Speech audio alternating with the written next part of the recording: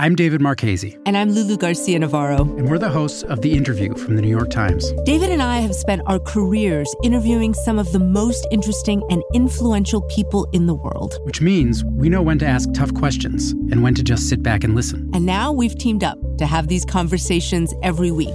We'll try to reveal something about the people shaping our world. And we'll get some great stories from them, too. It's The Interview from The New York Times. Listen wherever you get your podcasts. From The New York Times, I'm Michael Barbaro. It's Friday, November 15th. Here's what you need to know today. On the investigation front, yesterday was a very somber, prayerful day. I thought it was a successful day for truth. Truth coming from the president's men, people he appointed.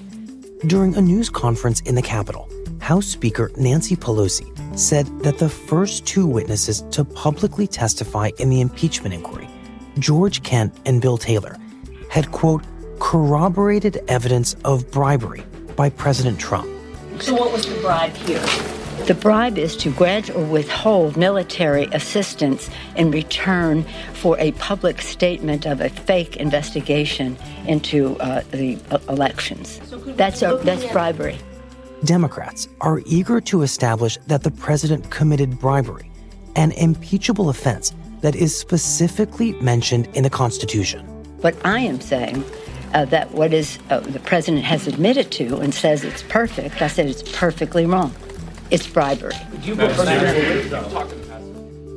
And a 16-year-old student opened fire inside a high school in Santa Clarita, California, killing 2 students and injuring 4 others before shooting himself.